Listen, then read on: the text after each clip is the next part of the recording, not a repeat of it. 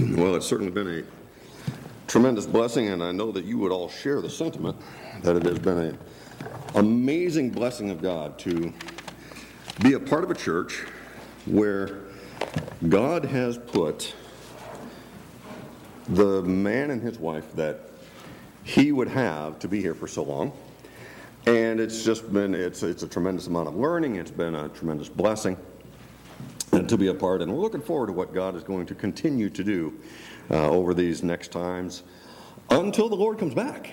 Boy, that'd be amazing, wouldn't it? Just to be, I think sometimes the biggest blessing would be to be sitting in a church service. Just to be sitting right here fellowshipping. And then all of a sudden, we're up fellowshipping with the Lord. Oh, wouldn't that be exciting? I don't know how much of a testimony that would be to everybody outside because they wouldn't see it happen, but that's okay because we'd never come out of the church. Maybe that'd be all right too. That'd be all right. Anyway, take your Bibles this afternoon. Let's open our Bibles to the Gospel of Mark. We are back into the Gospel of Mark starting at chapter number 13 today. Hallelujah, we're out of chapter 12. Well, maybe not. Because our text today, this afternoon, is really going to be quite limited in terms of how many new verses we read, because today's message is, well, I'll tell you in just a minute, but we're really only going to read the first two verses in chapter 13 today as our new text. However, as a matter of context, when we read these verses, I think you'll understand, but as a matter of context, and given that we were, well, let's see, how long did chapter 12 take us? It was several weeks, nigh unto a couple of months, as a matter of fact, that we were in chapter 12, whether it was due to the holidays or Dr. Rosado coming and had a few things going on that way. But I think it's important that for the message today, to add as a precursor to the next section of text, I'm going to call it a synoptic review. Boy, that's a fancy word, a synoptic review. What does that mean? Well, it's kind of a summary review of chapter 12. And why do I want to do that? Well, because Jesus was in the temple teaching through all of that chapter. And you may recall that Jesus had dealt with several topics and questions during that particular time in the temple. Now, as we look back briefly at these topics today, I think it helps us to kind of recenter and focus our minds and our hearts really on what I believe will be some of the implications of our next several studies as we move into and continue our journey through this gospel record. Now, we would do well, I do believe, by matter of introduction, we would do well to keep in mind that much of what Jesus was teaching had direct relevance to the condition of the Jewish temple and how it was being led by the religious leaders of the day. And then, as we consider the whole counsel of the gospel, as we consider what we know to be all of the Word of God, and recognize that God is still the same God that he was when this was penned.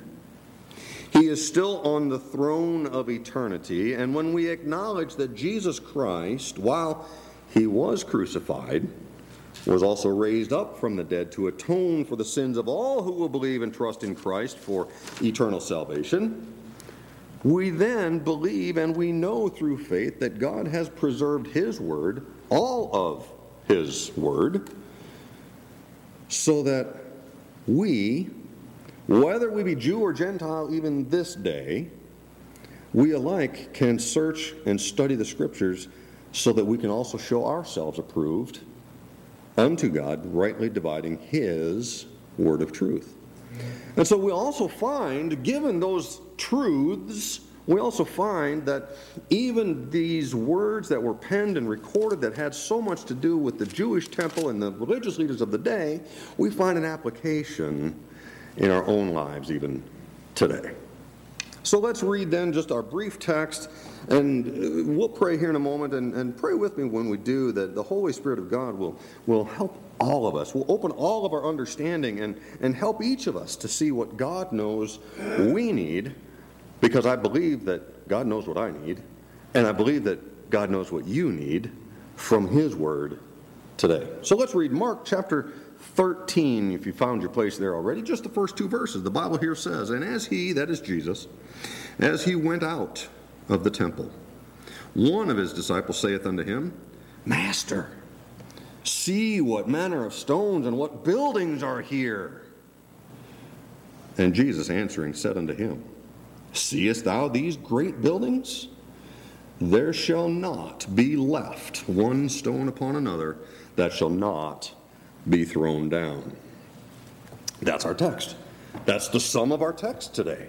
Now, it may not seem like that's a substantial text from which we might be able to develop a whole and entire sermon, though I do believe, and I know a great many of you also believe, that every word that God has preserved, every thought, every phrase, every commandment and principle is more than substantial in and of and standing by themselves.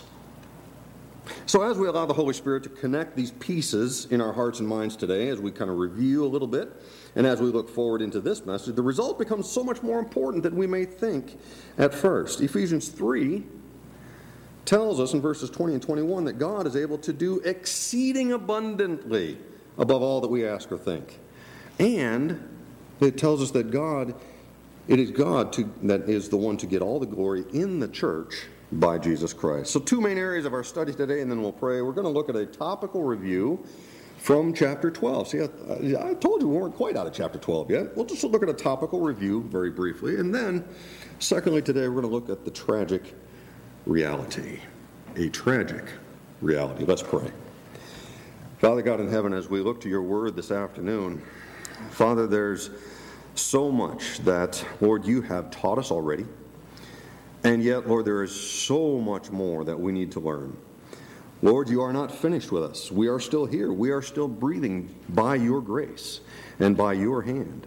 Because, Lord, you do have a plan and a purpose for each one of us. And it is not until you are finished with us that you will bring us home. And so, Father, won't you guide and direct us today, Lord, as we look to your word. Lord, help us. Open our understanding. Lord, open our hearts and help us to receive exactly what you know each one of us needs from you today. Lord, may it be the Holy Spirit of God that speaks. Fill each and every one of us to be able to receive from your word. And Lord, may your will be accomplished. We do pray for those that are not able to be here, and we think of those that may have had to leave, whether they're traveling or going home not feeling well. We just pray, God, that you would keep them safe. Lord, that your will is accomplished throughout this afternoon. Lord, be with those that have joined us online as well. And Lord, may your Holy Spirit bless each and every one through your word today. We ask it now in Jesus' name. Amen. All right, so, well, last week, of course, we had the afternoon service, and for those that were online most of the time, we did not have a live stream service because we were downstairs fellowshipping and having a great time. And I did present a brief devotional last week, and they kept telling me, keep it short. I said, okay, fine, I'll do my best to keep it short. Be careful what you wish for, because in a Baptist church, when the one who's preaching has to keep it short, then when they come back the next time, they're going to make up for it. So, we may be here for a minute or two today, but that's okay. I believe that it's needful, and I believe that God will accomplish his will. It's not like, 15 pages, but it's close. But we've already read our text for today. And it is from that text that I actually titled today's message. So for those that are taking notes, I've titled today's message, When Jesus Went Out. When Jesus Went Out. In just a little while, I trust you'll understand why the second part of our study today centers around a tragic reality. And we'll get there in just a moment. But first, let's be reminded, if you will, of the broad scope of topics that Jesus taught while he was in the temple. As I was looking back and I was working on this message, I kind of found, as I was reviewing these topics, I kind of found a wonderful progression of teaching, if you will, that is really quite a metaphor for the process of learning that we go through from the time that Jesus enters this temple and your temple until he takes us home. There's a process of learning that just takes place as Christ our Savior teaches and opens our understanding throughout our maturing and our growing in the Lord. So there's primarily, in chapter 12, we're not going to read the whole, relax, we're not going to read the whole chapter again. I'm not going to go through all the points that I did over the last couple of months, but there are primarily 7 main areas on which Jesus taught as he spake in parables from the previous chapter. Now remember that Jesus was responding to, and he was teaching mainly those who may have been religious, as many of those leaders among the Jewish religion, but most were probably not saved. Even the religious leaders, the Pharisees, the Sadducees, the chief priests, the elders, evidently, from what we read in Scripture, they had a religion about them, but I don't believe that they truly believed all of God's Word, because had they believed, they would have recognized Christ as the promised Messiah. But they rejected that. So were they saved? That's not for me to really know, but we do know that there were some problems. They did not believe in God as a matter of faith. They certainly did not see Christ as the promised Messiah. So as Jesus was teaching, he was teaching parables. Why? Because parables were a means by which truth could be taught, and those for whom the exhortation and sometimes the rebuke in that truth, those to whom it was intended would have their understanding opened, while others would simply learn a truth principle, hence using parables. Well, that was a great parable. Boy, that's some truth he's teaching right there. But those, if you remember, the Pharisees at one point, oh boy, Jesus began teaching with the parable of the field owner and the wicked husbandman. You remember that from the first part of chapter 12. The owner of the field, of course, planted a vineyard and employed men to look after, to tend, to keep, and then to reap the harvest on the owner's behalf. Well, when the master sent several servants to collect the harvest, some of those servants were beaten, sent away. Some of those servants were killed several times, many times. The same outcome would happen until the owner, the master of the field, said, I'll send my only son. Surely they will respect him. Well, we know how that worked out. Now, while Jesus had not yet been crucified, the Bible tells us that in that first part of chapter 12, the Bible tells us that they knew that he had spoken the parable against them. You see, that's the chief priests and the elders. They understood. He spoke in parables. He didn't name himself as the owner. He didn't name himself as the Son of God. He didn't name God as the owner of the vineyard. But those who were convicted by it knew. The truth gets through when it has to. They knew that he had spoken the parable against them. That is, the chief priests and the elders knew. You see, this was a lesson to be learned about the ill handling of that which belongs to the master. It's a reminder to us that our entire life belongs to God, and that we best heed what God says about living this life that belongs to him. Paul wrote, what? Know ye not that your body is the temple of the Holy Ghost, which is in you, which ye have of God, and what's the phrase? Ye are not your own. We belong to God. Also in that same chapter he wrote, for ye are bought with a price. Therefore, later on in that verse, he says, glorify God in your body and in your spirit, which are God's. So for those to say that my life is my own and I'll live my life the way I want to live it, oh boy, there's some misunderstanding. Our life is not our own, friends. We belong to God. Our life belongs to God. The second topic that Jesus taught on, starting in verse number 13 of that chapter, Jesus taught that we have due responsibilities in this life when he stated, "Render to Caesar the things that are Caesar's, and to God the things that are God's." You see, God has put us on this earth in which he has also established rulers and governments. And whether or not we like who may occupy one of those positions or offices, we are to abide by the laws of the land insofar as those laws are not in direct contradiction to the laws and the principles of God. Thirdly, see, I told you it's going to be brief. We're going to run through chapter 12 real quickly here. Thirdly, Jesus taught regarding earthly relationships, specifically husbands and wives, but more so than that. He taught about earthly relationships and what changes when life on this earth is over. First, he said, there are no marriages in the resurrection. There are no marriages in eternity. Rather, those who are redeemed will become, the Bible tells us, as the angels are. Well, what are the angels? Well, they are ministers unto God.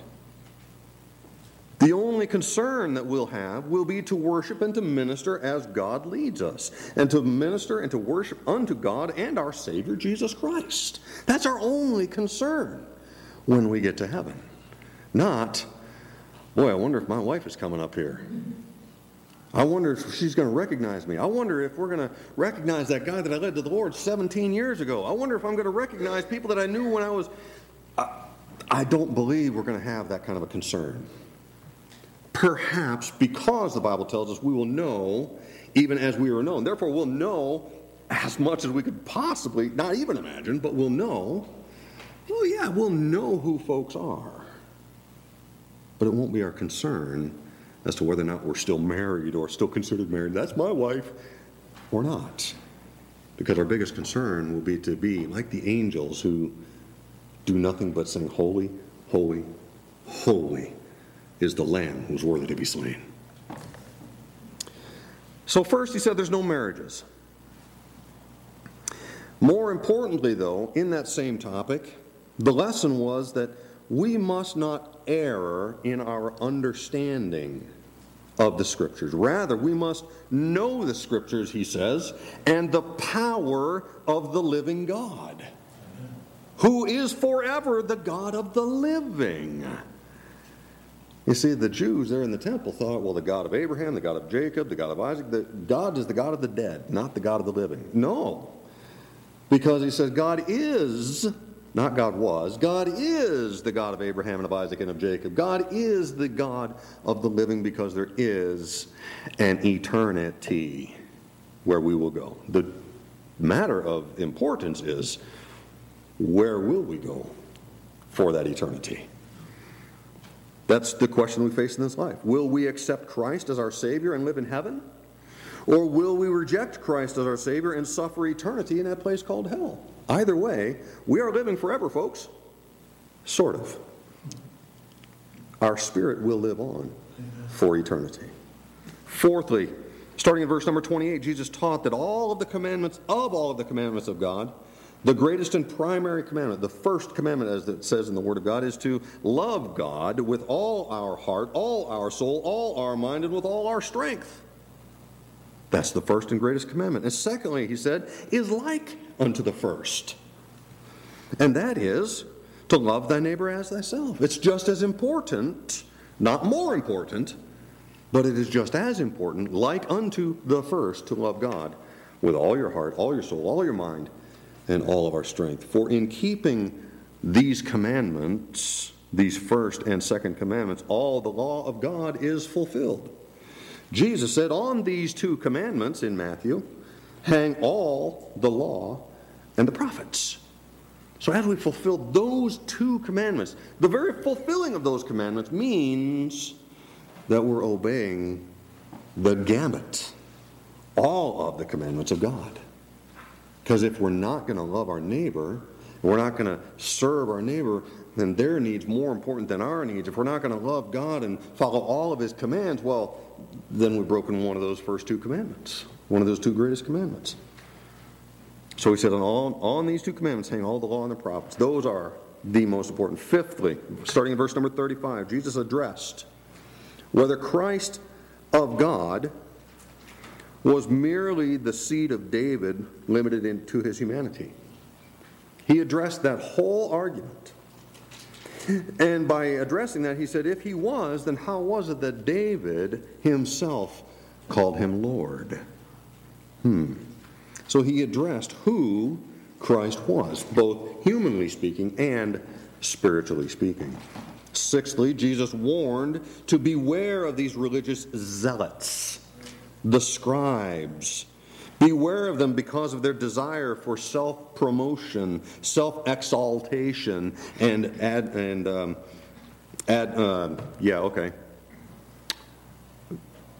I'm completely at a loss for that word. So ambition, that was it, thank you. Self-ambition. Beware of them because of the self-promotion and their false means of worship. What do you mean they're false means of worship? Well, if you read the account, their false means of worship was that they loved to go in long robes. They loved the long salutations in the markets. And they loved to pray long prayers for everyone to hear just how spiritual they were. That wasn't true worship. They were false means of worship with their pretentious prayers and making sure, the Bible tells us, that they were sitting in the chief seats in the synagogues, making sure that people knew that they were the religious leaders of the day. That's not true worship. He says, beware of those kinds of folks. And then the seventh area of teaching followed right along with that in the end of chapter 12 and verse 41, where Jesus taught his own disciples that what God desired to see as the basis of our worship was whether we will worship starting with the tithe and offerings by giving God a part of what is left over from our abundance, or will we give to God first and then trust God to fill in the rest? It's a basis of our worship. Even if it is of great personal sacrifice, will we trust that God will provide for our needs as He promised that He would? Do we believe God? Or do we say, no, you know what, God, I believe you this much, but I got to take care of my bills, and then I'll give you whatever I can out of what's left. The challenge there, of course, is to whether we give so that others marvel at us. Wow, look at how much they gave. Because as he was sitting there across from the treasury, as he was teaching his disciples, he saw that many were putting in much. So are we giving so that others marvel at how much do we give? Or are we giving so that God is glorified and we don't make any kind of a spectacle or a commotion about it? We simply give to God. That was kind of the lesson. Certainly, a broad range of areas, a broad scope of areas of life that Jesus was teaching while he was in the temple.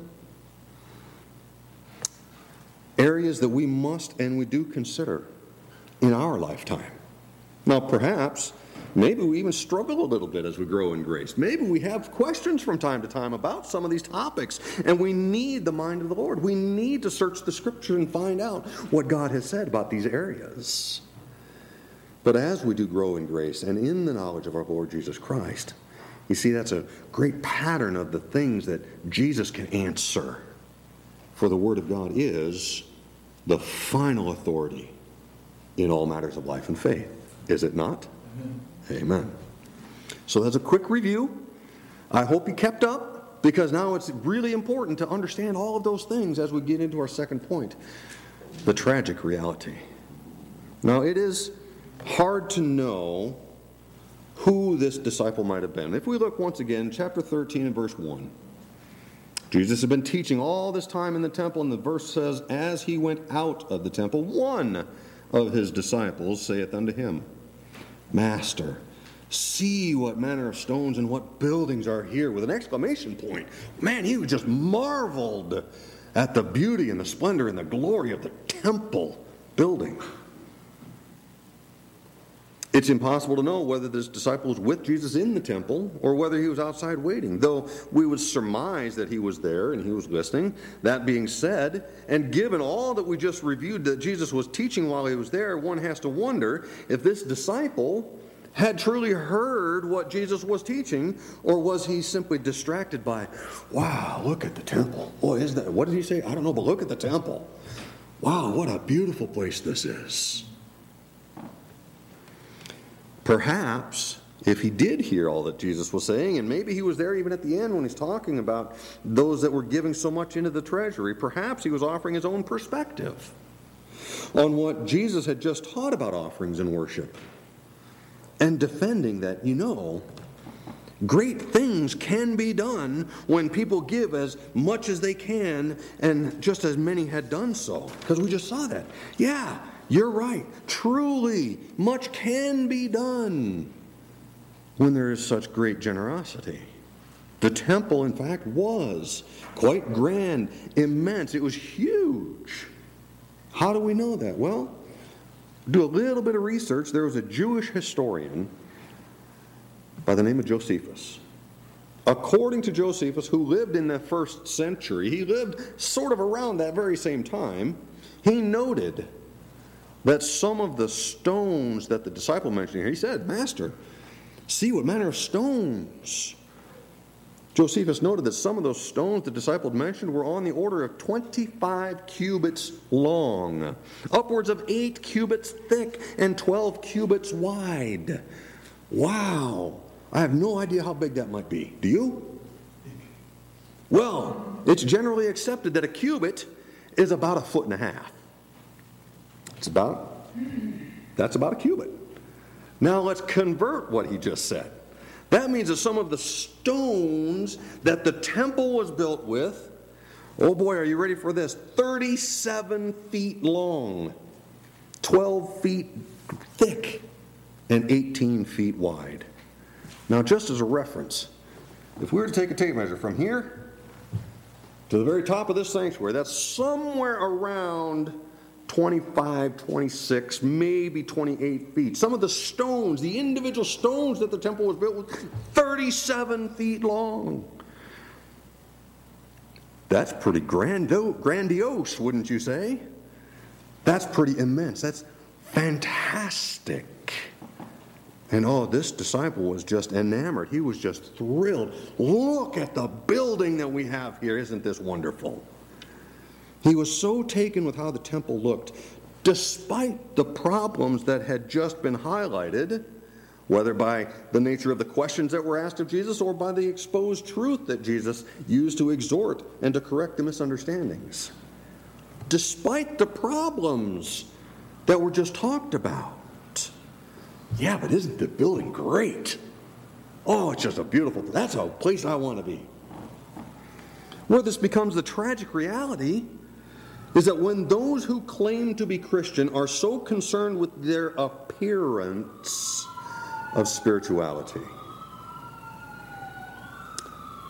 there are some that fill their conversations with how much they have given up for the Lord. Do you know what the Lord asked me to do? Let me tell you what the Lord asked me to do. Do you know how much I've given up for this place? I'm going to tell you. You see, there's some Christians or professing Christians that just want to talk about how much they've done for God. Now, there is, of course, a difference. When the focus of any particular testimony, we have testimony time, and we ask, what has God done in your life? And there's many that give testimony that God has done this or that, God has done great things. There's a difference when the focus of the testimony remains on what God has done, but we must be very careful when that accomplishment or that great deed becomes something that I have done because God has blessed me to be able to do that. That's dangerous ground. Give God the glory. Not, thank you, God, that I am not like that. Oh, that was a Pharisee that said that. Oh, boy. Who was in the right? The guy that was down on his knees before his God, beating his chest, said, God, I'm a sinner. I'm not worthy. We have to be very careful when we give testimony about how great things God is doing through me. No. God is God, and God is doing great things. And I am so blessed that God has allowed me to be a part of it. But God's going to accomplish what God needs to accomplish despite and in spite of me. Friends and Christians, God is not moved by seeing our resume. Well, what have you done for God lately? Let me tell you. You just list all the things that God's had you to do. God's not moved by that. In fact, Jesus states in verse number 2, right here in our text, Jesus answering said unto this disciple, Seest thou these great buildings? There shall not be left one stone upon another that shall not be thrown down. In other words, appearance of glory and grandeur doesn't mean much. Likewise, the Bible tells us all our righteousnesses are as filthy rags. What we do, even in the name of God, shouldn't ever be bragged upon. We should not be boasting, because those are works. Yes, maybe God has enabled us to do some great things, but we ought not to be boasting on the works. If we're going to boast, let's boast in the fact that Jesus Christ died on the cross for me, a sinner, and was raised again and has redeemed me. Praise God that he raised Christ from the dead. Now, I said earlier that the title of this message was When Jesus Went Out. Perhaps I could have used something else. Maybe I could have used When Jesus is no longer in. Well, that sounds like it's the same thing, right? Except the truth is that Jesus does not leave us. God said, I will never leave thee nor forsake thee. Jesus said, Lo, I am with thee always, even unto the end of the world. Amen. God doesn't walk away. Jesus doesn't leave us. But the contrary is not necessarily true. What is the contrary? We do, from time to time, walk without God. We do, from time to time, do things leaving Jesus out of it. Sometimes we ask God not to worry about it because I got this, God. Got this covered. It's under control. Ooh. That's leaving God out. Jesus is not in that. When things suddenly go awry, when things suddenly begin to crumble because Jesus is not in, oh, then aren't we so quick? God, how did you let this happen to me? Wow. But Jesus wasn't in the temple at that moment. Jesus wasn't in the center of our decisions at that moment. And when Jesus is out, oh, things are going to crumble.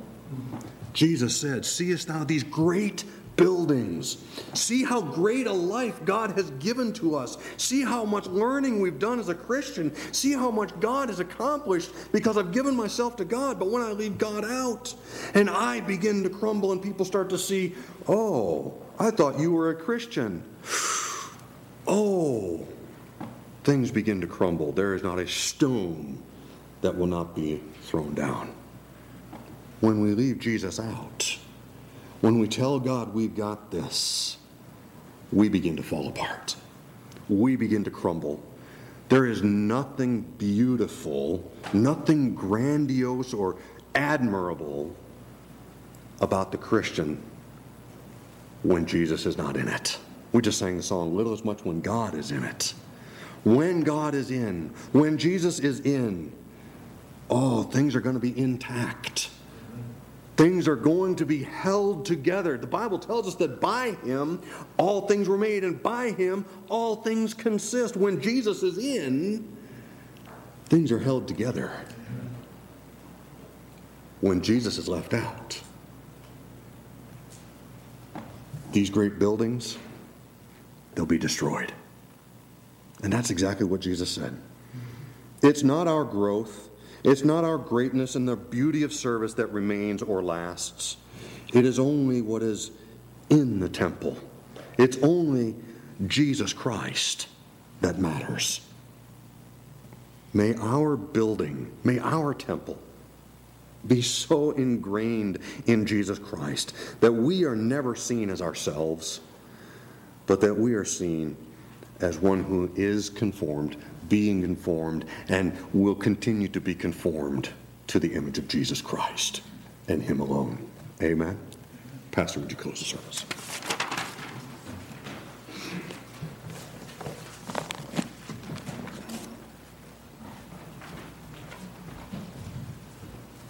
In the adult Sunday school class this morning, I touched on the temple.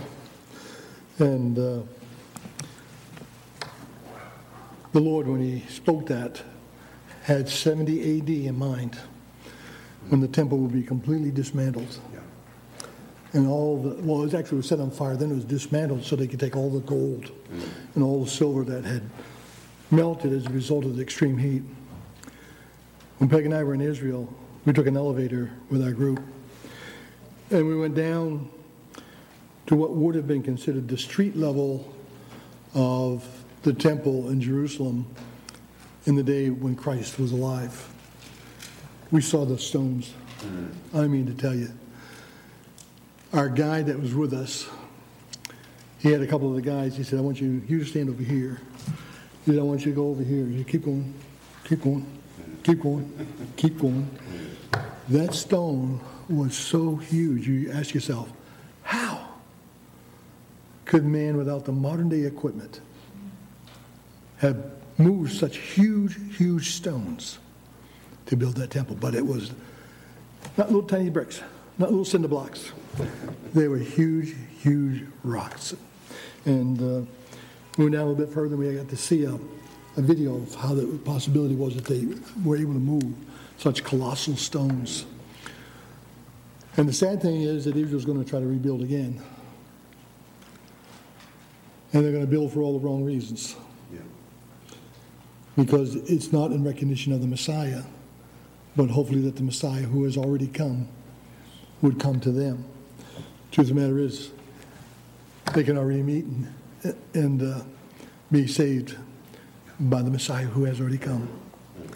But historically, it is interesting. As you go through here, you're reminded of the things that we saw, the things that we were able to see, and have a greater appreciation for that country overall. And then I was thinking as you were finishing up there as well, I just lost my thought. I think when I can claim 80, so I can get away with it. But it really is important for us to be praying for the salvation of the Jews today. Oh, yes. Because when the rapture occurs, hundreds of thousands, if not millions of Jews are going to be left behind. They're going to have to deal with the tribulation time period, which was the primary reason of the tribulation, was to really deal with the nation of Israel and the final blow to Satan as well. So pray for them. It's on our bulletin. It's going to be on our bulletin until something happens, the rapture occurs, and we're no longer putting out the bulletin. But just remind us that we need to continue to pray for the people of Israel and encourage the missionaries, praying for those missionaries that are over there ministering to them. It's not an easy task, for sure. Well, Father, we thank you for opportunity to be reminded. Lord, it was a splendid building.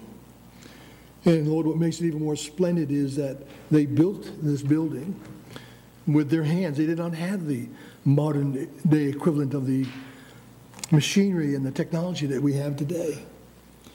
But Lord, they were able to accomplish that building. And Lord, like so many people today, we continue to look at the grandeur. Rather than to look at the Creator, we look at the things created. And indeed, there's beauty and there's awe in those things. But Lord, I'll be honest with you, as I look at these things, I marvel. And I still find new excitement and new energy when I begin to think of what the things you have created and what kind of a mind, what kind of thought processes, what kind of power existed to be able to make these, the intelligence. And Lord, I really do stand in awe of all that you have done. Lord, thank you for reminding us through your scripture that you are more magnificent than anything that we can see with the human eye. Thank you, Lord, for being who you are. Thank you for redeeming us. Father, give us traveling mercies as we go our separate ways. We pray in Jesus' name. Amen.